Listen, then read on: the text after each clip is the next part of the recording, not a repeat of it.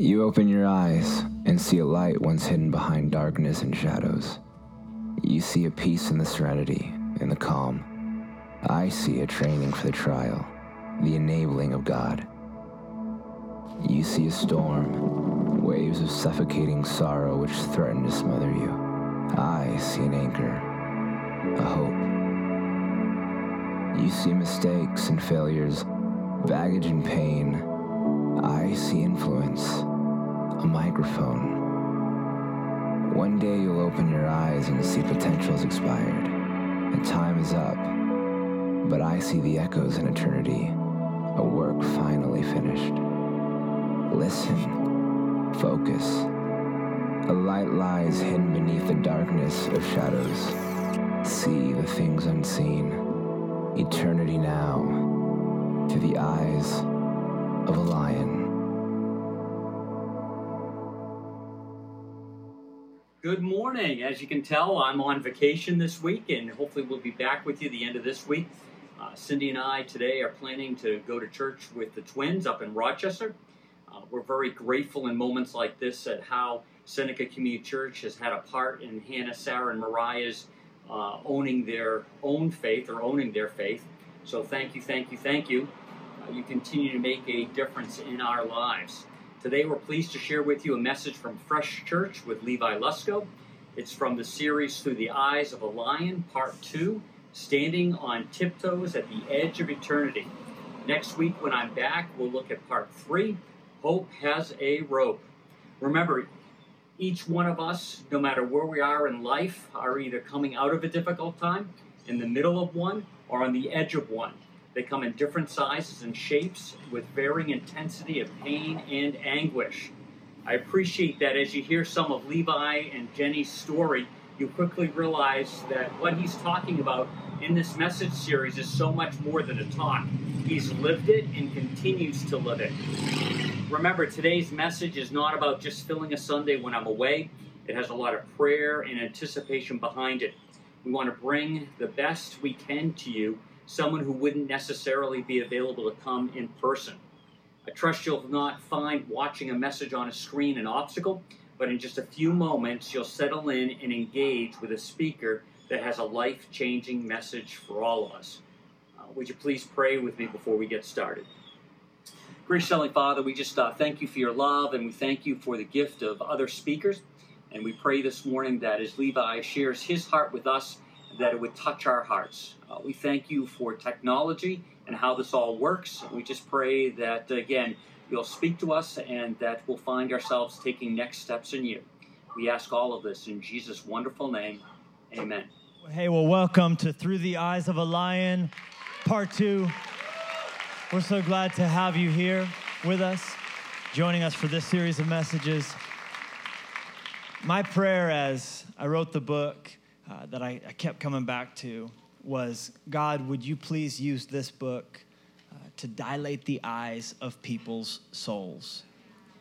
I don't know when the last time you had your eyes examined, but sometimes they'll put those drops in. I don't like that feeling one bit. I can't stand it. I'll try and talk my eye doctor out of it. I'm like, I'm not good, man. We had it last year. He's like, no, we really need to see in the back of your eye. I'm like, yeah, I promise it's fine. I feel very good. And he'll be like, no, we really need to do it.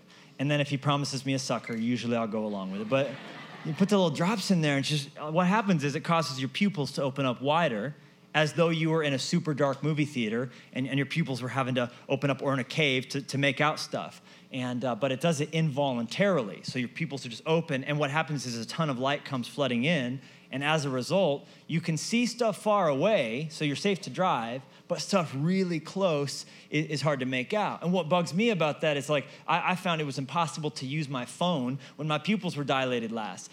But if I held my phone at arm's length, I could make stuff out. And you should just see my wife laughing at me as I'm walking around looking at my phone, but I was back in the game, so what did I care? You know what I'm saying? You know, lions are what they call long-sighted. Lions see things extremely well far away, and they can actually see things they can see in the dark 6 times better than the eyes of a human, for a number of reasons. One is God built cats with bigger pupils, so their pupils are bigger, and that's the entrance where light enters the eye through the pupils. So they have bigger pupils. They have the ability, when they're in dark situations, to open their pupils 3 times wider than the eye of a human, so they can open them up much bigger.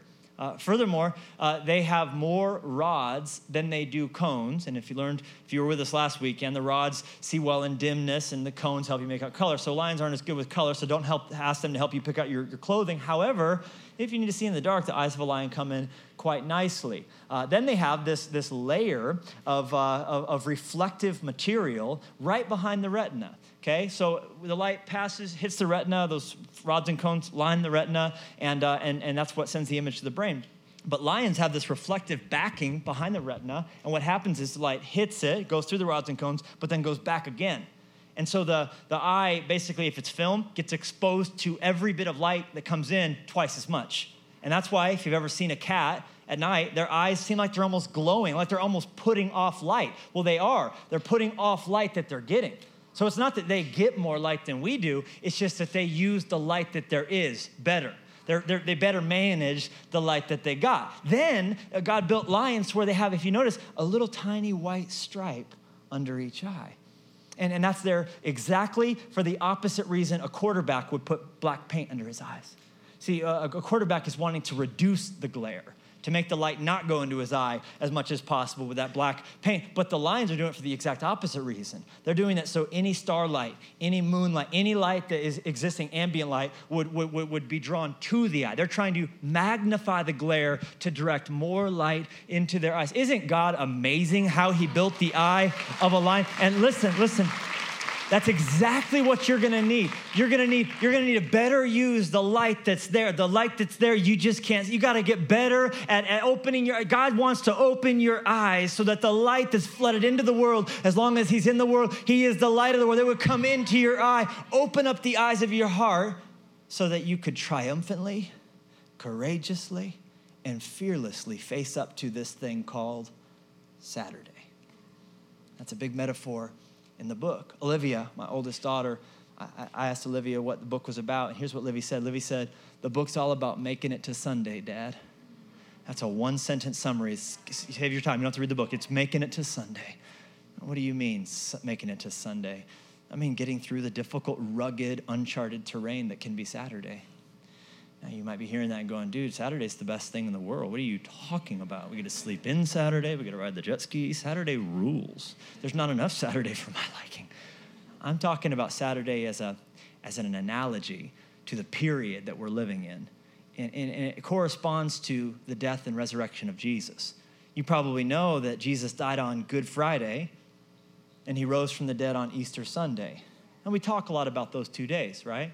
Because, well, Good Friday, that for the disciples, that was tragic. It was shocking. But for us, there's power in it because of the cross. And we talk a lot about Sunday because, well, come on. He got up from the dead. He rose and defeated the grave, defeated the devil. He kicked the devil's teeth in. He turned off the darkness of death by turning on the light of life forever. He's brought us immortality through the gospel. So we can't talk enough about Sunday.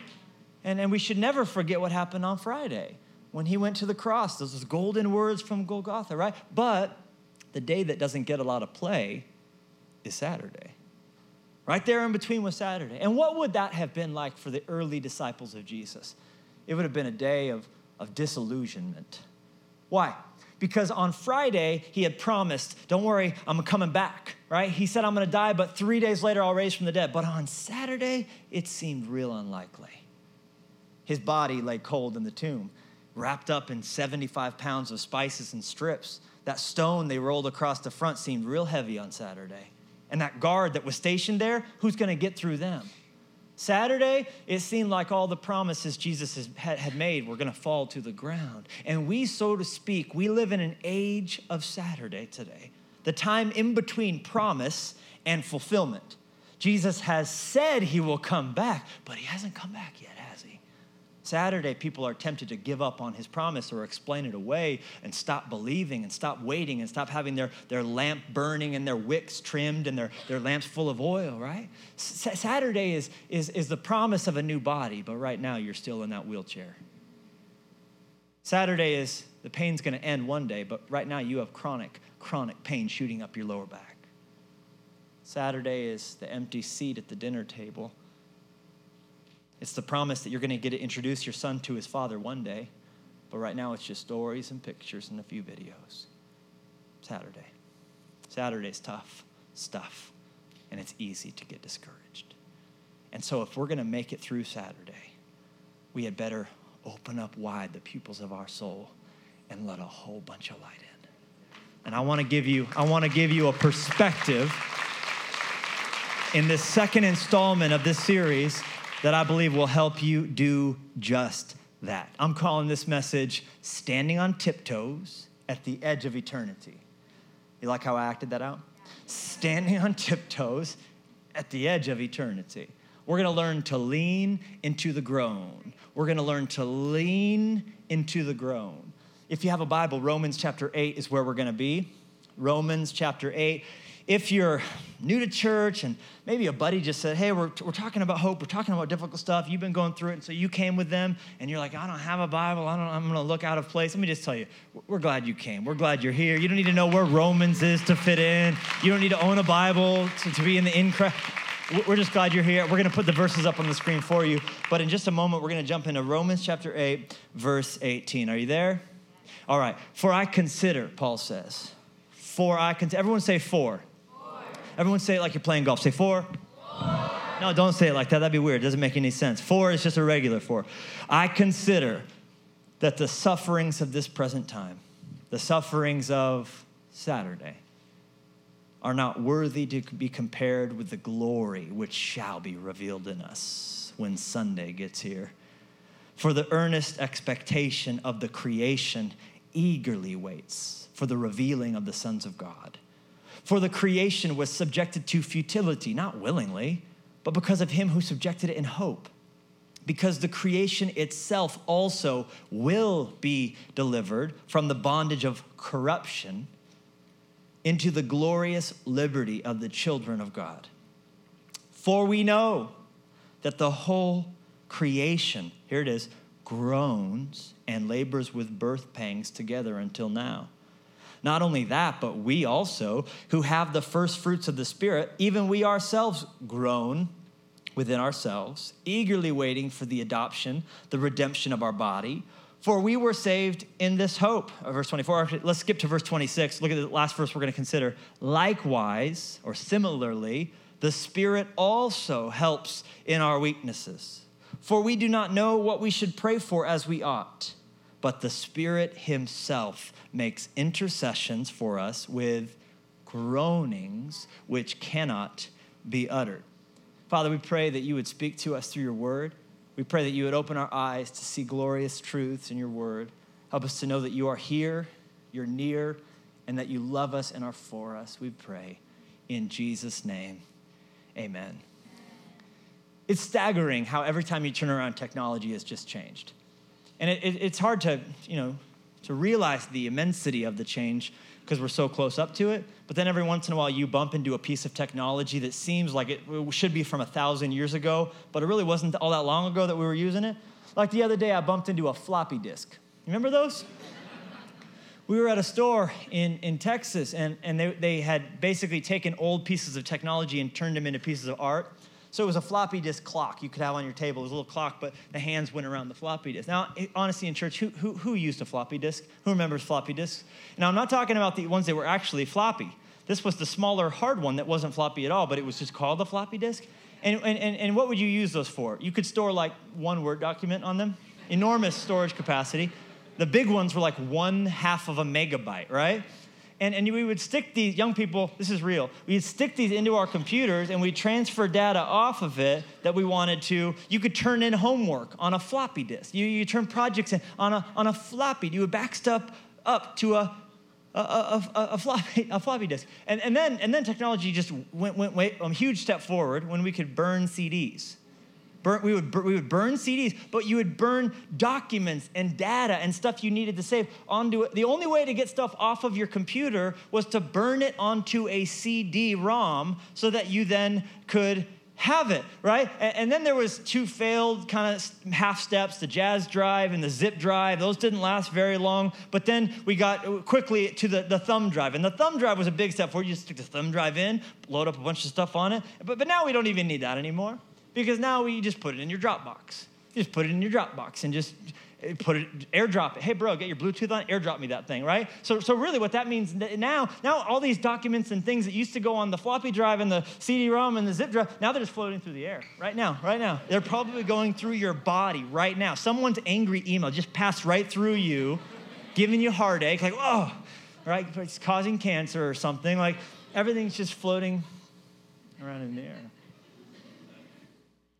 You talk about this, and young people are like, well, why didn't you just email it? We didn't have the internet. Why would you put it on a floppy disk when you could just email it to you? Well, that was a problem. And then we did get the email because there was those AOL CDs. Do you remember installing applications by floppy disk? They would come with a box of 17 of them. Insert floppy disk 1, 2, 3. You lose like the fifth one, your app can't install. And even video games. Like in our house, we have like an Xbox One. But the Xbox One's kind of creepy. My wife's disturbed by it because the way you turn it on is you talk to it. You say, Xbox, turn on. Xbox on. And then this light flickers to life above your TV. Like it was always there waiting, listening for the right command, and the light turns on. And this really disturbed her, and so I bought a little shield we can slide over it when we're not using it so that it doesn't watch us when she doesn't want it to. Remember that?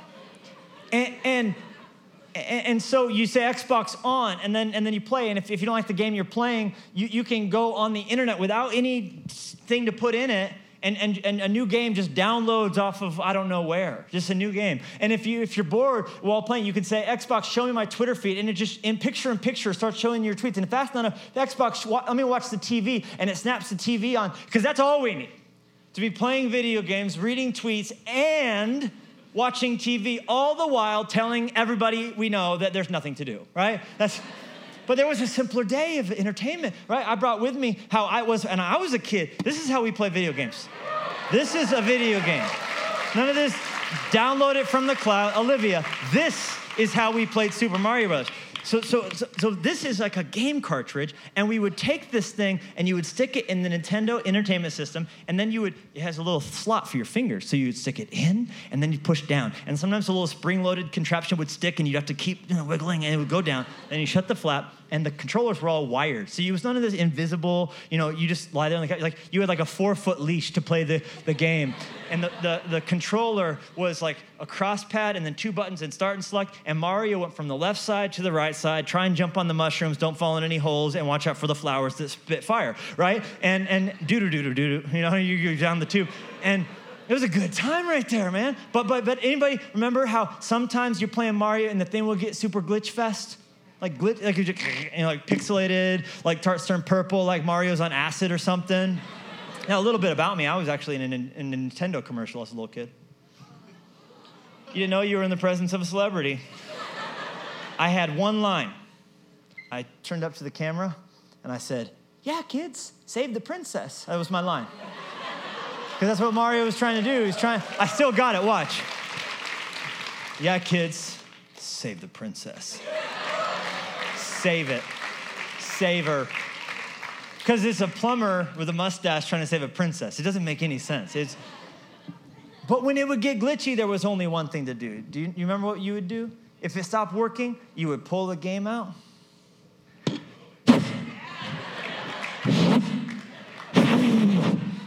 Am I lying? That's how we did it. That's how we fixed it. And then the CDs, when they skip, you go, and you pray to God they work. You know what I'm saying?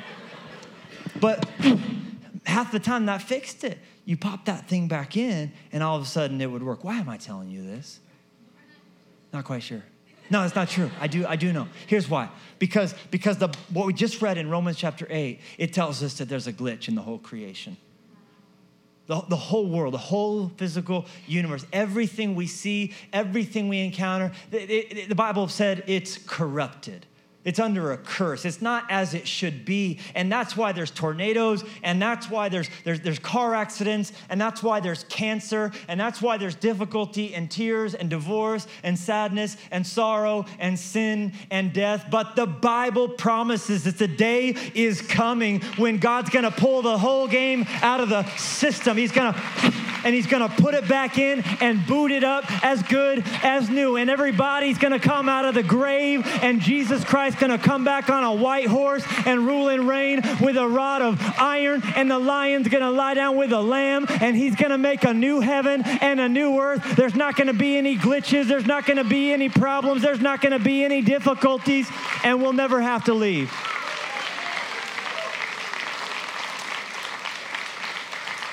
People be talking about who's in the White House. Let me tell you, the solution to the problems that we're facing in this world is the one coming back on the white horse. His name is Jesus. He's faithful and true, and of the increase of his reign there will be no end. All right, so that's what we're longing for. Everyone. That's what we're longing for. And I talk a lot about that in this book, what heaven's really going to be like, because I think we've fallen for a lie about heaven. We've fallen for a myth heaven that does not exist, that's full of chubby, baby, naked angels floating around, and we're sitting on clouds, all of us wearing dresses, right? Just singing hymns that we don't know or like for the rest of eternity. And we're supposed to be excited about that. Anyone want to go to heaven? No. Sounds terrible. Right? Talk about taking the air out of your evangelistic efforts, right? Would you like to go sing Gregorian chants translucently floating around in an opaque body forever, pale and thin? No, I don't even like the harp. What are you talking about? Hey, listen, I've read the whole Bible front to back numerous times. I've never read anything about a chubby baby naked angel ever anywhere, so I don't know where the heck that came from. That's creepy. And so the reason I talk about new heaven, new earth, new bodies, what it's really going to be like there is because incorrect information will fill you with unnecessary fear. But an accurate picture of what Jesus is actually going to do, it will fill your spine with steel. It will give you an unshakable courage and a desire and an expectation and a passion to get to your homeland.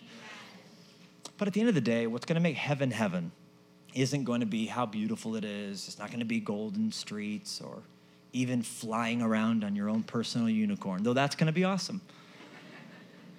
What's going to make heaven heaven is being with Jesus. If you want a working definition of heaven, you could just sub that in, being with Jesus. In fact, Jesus himself is the one who came up with the idea. He told the thief on the cross, a dude who's about to die, who by every right should be totally freaked out, yet he had the presence of mind to put his faith into Jesus, who was dying on the cross beside him. And here's what Jesus said to the man. He turned to him and he said, "Assuredly, I say to you, today you will be with me in paradise."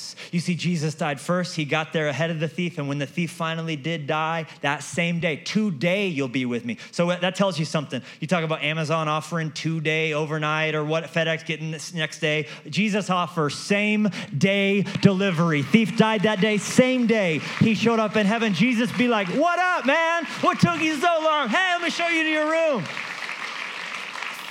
So it's going to be being with Jesus that makes heaven heaven. And this is what everyone, deep down, whether they know it, acknowledge it or not, is longing for. And by everyone, I mean everyone. And by longing for, I mean groaning for. Did you notice 3 times in the text we read that word? Groan, groaning, groanings. What does it mean to groan? Well, it's a heavy-hearted moan. It's a sigh pregnant with anxiety, with desire, with yearning. It's the soundtrack to Saturday, an ache we can't shake. What else is there to do besides groan when you feel your phone buzz and you pull it out to see a breaking news alert of yet another shooting? What can you do besides, can you groan with me? When you pass a terrible accident on the freeway and you see a car mangled up on the side of the road and first responders feverishly working to extricate someone with the jaws of life, and you see the ambulance pull up, you see flares on the road and cops are diverting traffic, what can you do besides, it's the acknowledging of the corruption, the sensing of something that's a glitch in the system that shouldn't be there. We intuitively know that's not how things should be, so we groan. It gives an audible sound to what we're feeling, the sensation deep down that this is not right. This is an intruder. This is an invader. What we're seeing on the screen is not what was originally put into the code. There's something defiling. there's something cursing everything. It's the sound of Saturday. It's what I do when I walk by Linya's bike. And I think of all the rides I'd like to take with her. All I can do is groan. It's when I see her sisters playing, and I wish she could be there with her, them playing with her. And it's so many times what we express when we don't have words to speak. I'll never forget the night she went to heaven. I think of it from time to time when I see my fireplace or my front door, because I remember just when we were home from the hospital, I just kept falling on the mantle and just feeling this groan in my heart. There's nothing you could do or say except for to groan. But it's not just when we encounter tragedy. It's this universal longing for something more that every human being feels deep down. And an internal hole somewhere inside of our heart that can't and won't be satisfied by anything on this earth. You see, this groaning, it's expressed through when we ask the questions, what is the meaning of life? By a million people in a million places. What's going to happen to me when I die? How can I know that I'll go to heaven and not hell? It's the letdown we feel when we finally achieved some huge accomplishment that we thought would bring the burst of happiness that would cause everything to click into place. That big bonus, that promotion, when your business is finally booming, when you finally got that boat, when money is not quite as much of an issue as it once was, when you finally slept with that girl and now you're dating that guy, right? It's waiting for that happiness that you thought would get there when you finally got that, but then all of a sudden, what do you feel? A desire for more? Happiness just moved? What is that? That's the groaning, that's the longing. And here's what you need to know about it. It is both for and from God. It's both for and from God. It is the easiest thing in the world to misdiagnose the groan, therefore to mistreat it. To misdiagnose what you're feeling, and so to mistreat it. So they say that many times when we go eat, like you're just doing nothing, so I'm hungry, so I go eat something. They say many of the times that we do that, we just randomly, compulsively eat, we're actually thirsty, not hungry. Because one of the symptoms of dehydration is a hunger pain. So you'll go eat something. What are you doing? You're mistreating something that you misdiagnosed. If you would have had a big glass of water instead of eating some unnecessary Doritos or Wheat Thins, the Christian Doritos, right? You would be accurately dealing with what you're feeling. Many times people do things that they do in this world, buy things, sleep with people, snort things, right? What are they doing? They're actually mistreating something they failed to diagnose. The groaning is both for and from God. Let me tell you about, it's for God. We're groaning for God. We're groaning for Him. We're not looking for something on this earth because nothing on this earth can fill the hole in the human soul. Haggai said that Jesus is the desire of all nations. Jesus is the only one who can satisfy the ache within. What we're looking for is living water. What we're hungry for is the bread of life. And nothing else will do anything but give us a temporary happiness and then wear off and leave us hungrier and emptier than ever. Lonely, even in the middle of a crowded room. So it's for God, but it's also from God, meaning God put the groaning there in the first place. God is the one who makes us groan. He's the one who lets us be unsatisfied with anything on this earth and still feeling fulfilled. Why? It's a mechanism intended to be used to restore a lost possession to Himself. Let me say that again. It's a mechanism intended to help Him restore a lost possession to Himself. Kind of like those shoplifting deterrents that are on clothes at the mall. If you go buy a shirt at Nordstrom or you go get something at TJ Maxx, right? And they have this affixed to it so that if you try to take it out of the store when it's not yours, you'll pass that perimeter, you'll pass that boundary, and instantly the groaning starts. There's a buzzing. Actually, there's like SWAT team, like with, you know, right? Why? Because it's not yours, but you've taken it out of the store. It's not where it should be.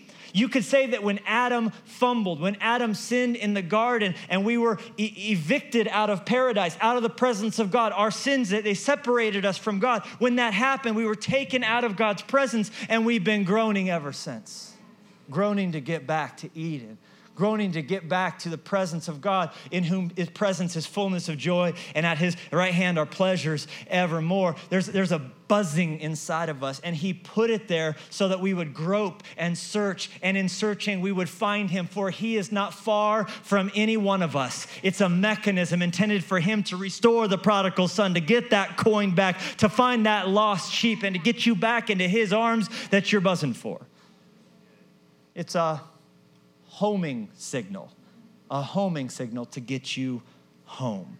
C.S. Lewis said, if I find within myself a desire that no experience in this world can satisfy, the most probable explanation is that I was made for another world.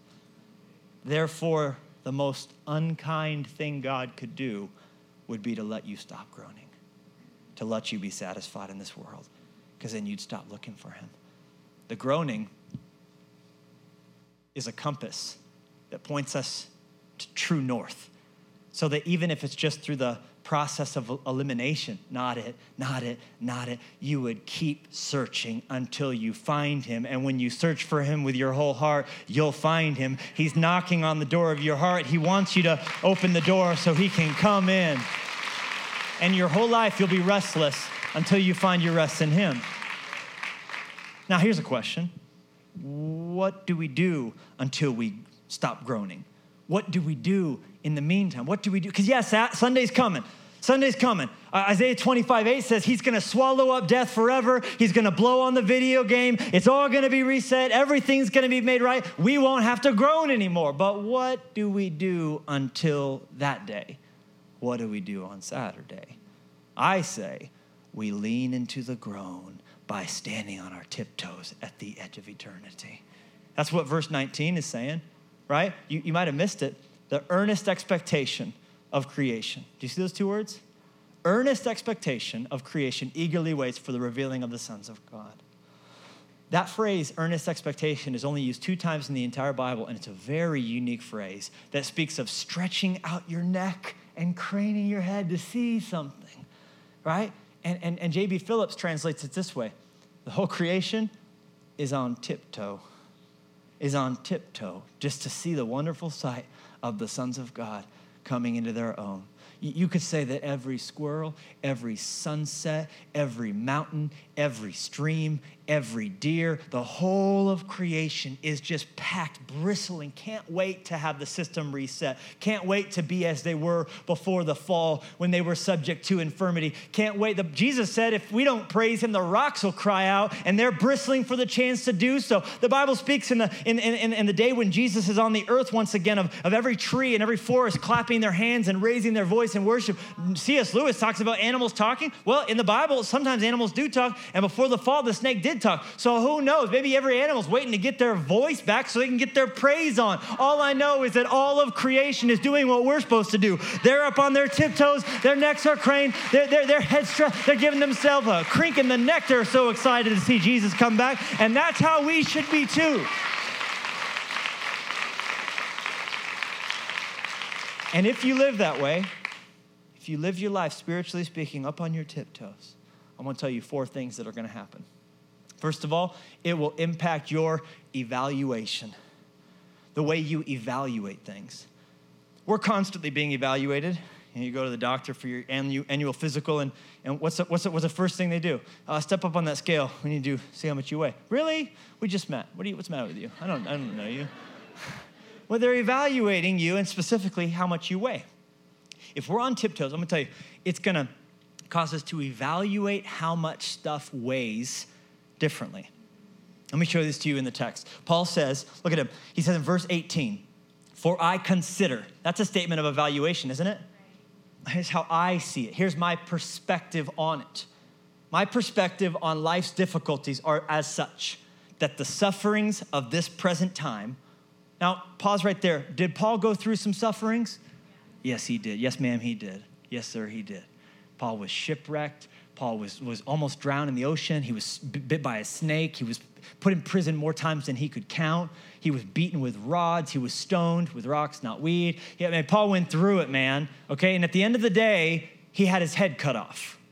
But here's how Paul said how I see these difficult things in life. I evaluate them as not even being worthy to even mention, not even worthy to be even included in the same sentence compared with the heaviness of how awesome, of how big, of how huge, of the glory that shall be revealed in us. Paul's up on tiptoes. Do you see it? And he's like, here up on tiptoes. When I'm taller, I can see stuff better in the distance. When I'm taller, I can see over obstacles and I can see what's coming. Sometimes we only see what's here, but if we got up here, we'd have the perspective to see things that are ahead, and that would cause us to see what is right in front of us as maybe a bit different. You see what I'm saying? Weight is all about gravity, and gravity has everything to do with where you're standing. Tell me if I'm right, science teachers, right? Gravity is a force that attracts two objects together, and the greater the mass of an object, the stronger its gravitational pull. So the earth pulls us to it, and its mass is pretty big, so it pulls on us pretty strongly. But that's why if you go to the moon, its mass is smaller, therefore its attraction is weaker. So on the moon, it doesn't pull you down to it as good, and that's why you bounce on the moon. So let's say you took a 100-pound weight with you to the moon. Let's say you were like, I'm going to the moon, I'm bringing 100 pounds with me. Why you would pack that, I don't know. Got to get your pump on the moon, right? And so on Earth, that weight weighs 100 pounds. But if Josh brings 100 pounds to the moon, do you know how much that same exact weight would weigh? 16 pounds. Same exact weight. Did anything happen to the weight? That's the exact same way. But he's standing on something different. He's standing on something that is smaller, and so its attraction grows weaker. The pull of it is smaller. So it's a complete shift. The same object weighs less depending on where you're standing. If you're standing on your trials, and that's all you can see, then the things in your life are going to weigh you down. They're going to seem so massive. They're going to seem insurmountable. But once you get on your tiptoes, you get the perspective to see what's coming, and then you shift because now you're standing on the promises of God, and the power of what you're holding, it's still the same thing. It's just not so powerful anymore because you're standing on God's promises, so its power gets weaker. That's how Paul could say, our outward man is perishing. I'm dying. Yet I see that God's making me stronger on the inside. So I don't even think the trials I'm going through, they're small potatoes compared to the glory that's coming. That's so big. That's so huge. Because he's on his tiptoes, his evaluation of the difficulties of life, it changes. So for me, I could go, every day, 2.5 years, 3.5 years, 5. I'm so far from Linya. I'm getting further from Linya every day. It's harder for me to remember her smell. It's more difficult for me to recall her voice without listening to a video. And I could say, it's so heavy because I'm getting further. Or I could stand up on my tiptoes. Oh my gosh, I see. I'm getting closer to her every day, closer to her. It gets lighter, the same weight, when I just look at it and I evaluate it through a different lens. You see? Your evaluation changes. Second thing, when you get up on your tiptoes and you lean into that groan, you will notice that you have better traction. Second point, traction. Traction is the stability of a firm foundation. And so I gotta help you understand something. Tiptoes is being like a ballerina, kinda, right? Like I totally have this working knowledge because I got Olivia, Linya, Daisy, Clover. God's blessed Jen and I with 4 daughters. So I know a whole lot about tiptoes. In fact, let me show you just a day in the life. This is Let's Go Family.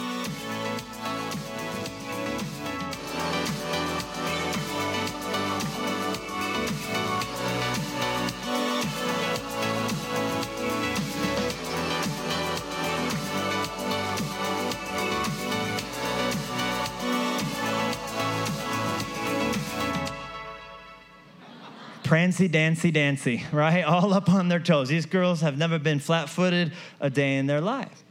But the cool thing is that we think of it maybe as a ballerina, but let me ask you, last time you watched a boxing match, what did they look like from the waist down?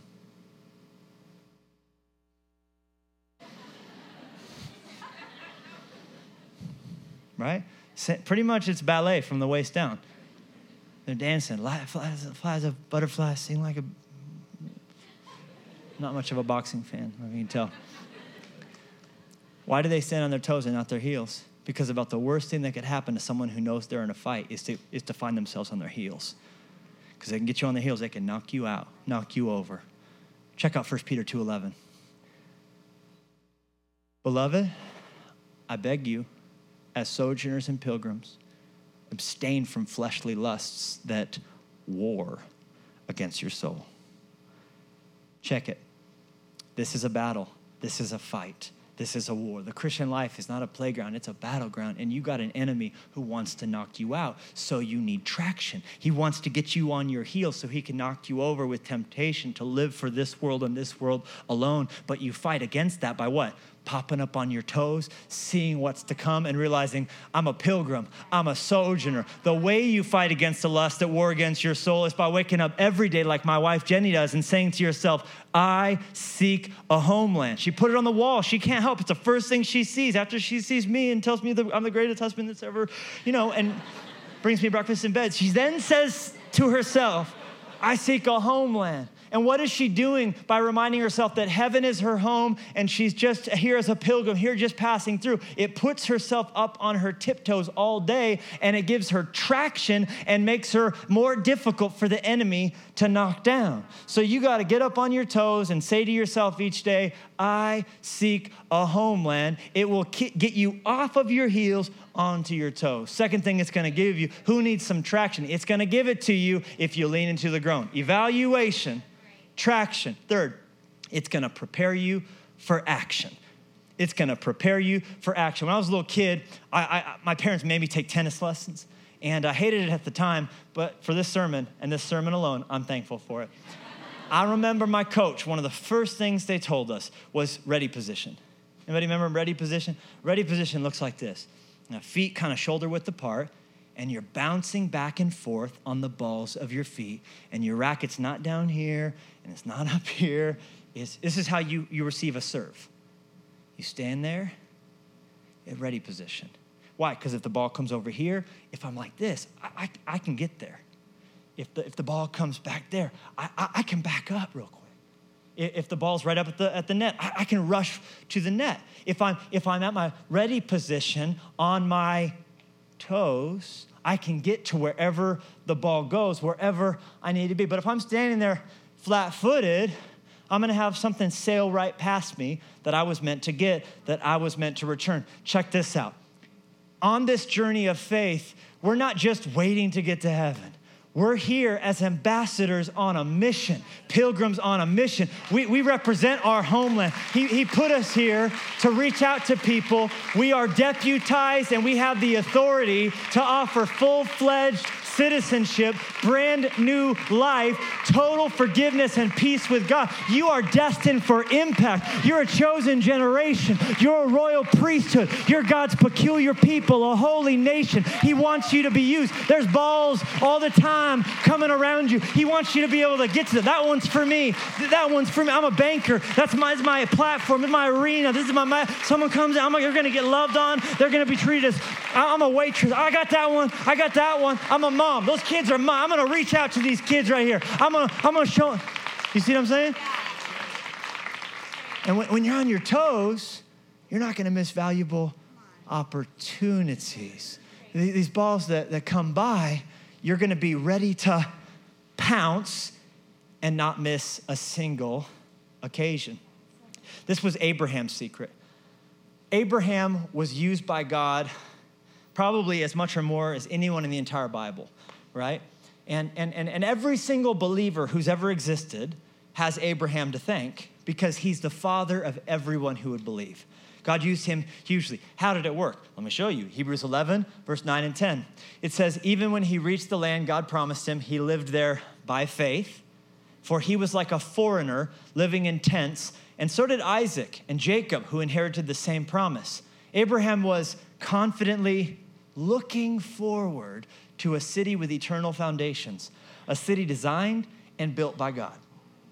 God called him to do something that was crazy at the time, something that was difficult at the time, something that didn't make any sense. And everything he did that ended up being a blessing to every single person who ever lived, it was all done looking forward past what he was doing onto what was to come. So when you look at your life, and maybe sometimes you're going to do some things and be called to do some things that are difficult for you in the moment that don't make necessarily great sense, but when you do so looking forward expectantly to a city whose builder and maker is God, and you don't just look at this world and you don't just look at people as people, but you see them as someone that Jesus shed his blood to save, that God wants to use, you're going to go to work every day with a different lens on your eyes. You're going to be up on tiptoes, so you're ready to pounce. And even when it hurts, you're going to be prepared to let God use your pain as a microphone to reach out to people in different places. And he'll bless you as he blesses them through you. I got one last thing. Our evaluation changes. Our traction changes. The way we're prepared for action, that's amazing. Last thing, when you stand up on your toes, it gives you new elevation. New elevation, right? Why? Because when you're standing on your toes, something weird happens to your body. You get taller. Like I'm 5'10" and a half. I didn't say that like excited about it. I always wanted to be 6 foot. I have 3 siblings that are 6 foot plus, and I always was just waiting for the day when my turn was going to come. You know? And my growth spurt came and went, and 6 foot did not. And so I'm 5'10" and a half. I've never met anybody tell me that they're 6 foot and a half. And if I was 6 foot and a half, I probably wouldn't tell you either. Because I'd just be like, I'm 6 foot. Can you imagine how big this church would be if I was 6 foot? Can you imagine how much better life would go if I'm just playing. You know, you think of stuff. If only I had a brain, right? But when I get up on my toes, I'm probably 6 foot and a half. Right? Do you know the definition of elevation? Height above sea level. Hang on to that. We're going to come back to that in 1 second. I need to tell you about someone else who groans. I told you that creation groans. I told you that universally every person groans. But now you need to know that God groans too. Look what the text says about the Holy Spirit. The Holy Spirit himself groans in our hearts. If you listen carefully, you'll hear the Spirit groaning. It's the lion's roar rumbling around inside your soul. And so the crazy thing about us leaning into the groan is that as we groan, the Holy Spirit groans, all of creation's groaning, we're sort of participating in this sympathetic resonance. It goes from mono to stereo. And what happens when human weakness and God's power collide is that anything is possible. And David put it this way. He said, when my heart is overwhelmed, lead me to the rock that is higher than I. You see, the elevation changes. You get a little bit taller because the Spirit lifts you up. There's a boost inside your heart. God picks you up and sets you on a rock. And so what's beautiful about that is that you get to get above sea level. And in the book, one of the things I talk about is that grief is like being in ocean waves. Ocean waves go over you, and sometimes when waves are big and you're having a hard time treading water, it can be real difficult to get a breath. But what's so great about leaning into the groan and getting up on your tiptoes is that when you get a little bit higher, I found you can breathe a little bit better. You can get a breath of air that can sustain you for the fight. Leaning into the groan usually isn't our first response to pain in life. But it is a response we can learn as we decide to foster the groan rather than fight it. I love what Psalm 61:2 says, when my heart is overwhelmed, lead me to the rock that is higher than I. Boy, that sure is a verse that I want to own and I want to live. Would you please pray with me? Dear gracious Heavenly Father, we just thank you once again for bringing Levi to us. We pray that you'd help us as we think about the groans in life, the heartaches in life, that you'd help us to really be able to step back and evaluate them, that we find that we have traction in our life, that we're able to take action, and we find ourselves being elevated through those groans and finding your purpose in them. We thank you again. In Jesus' name, amen.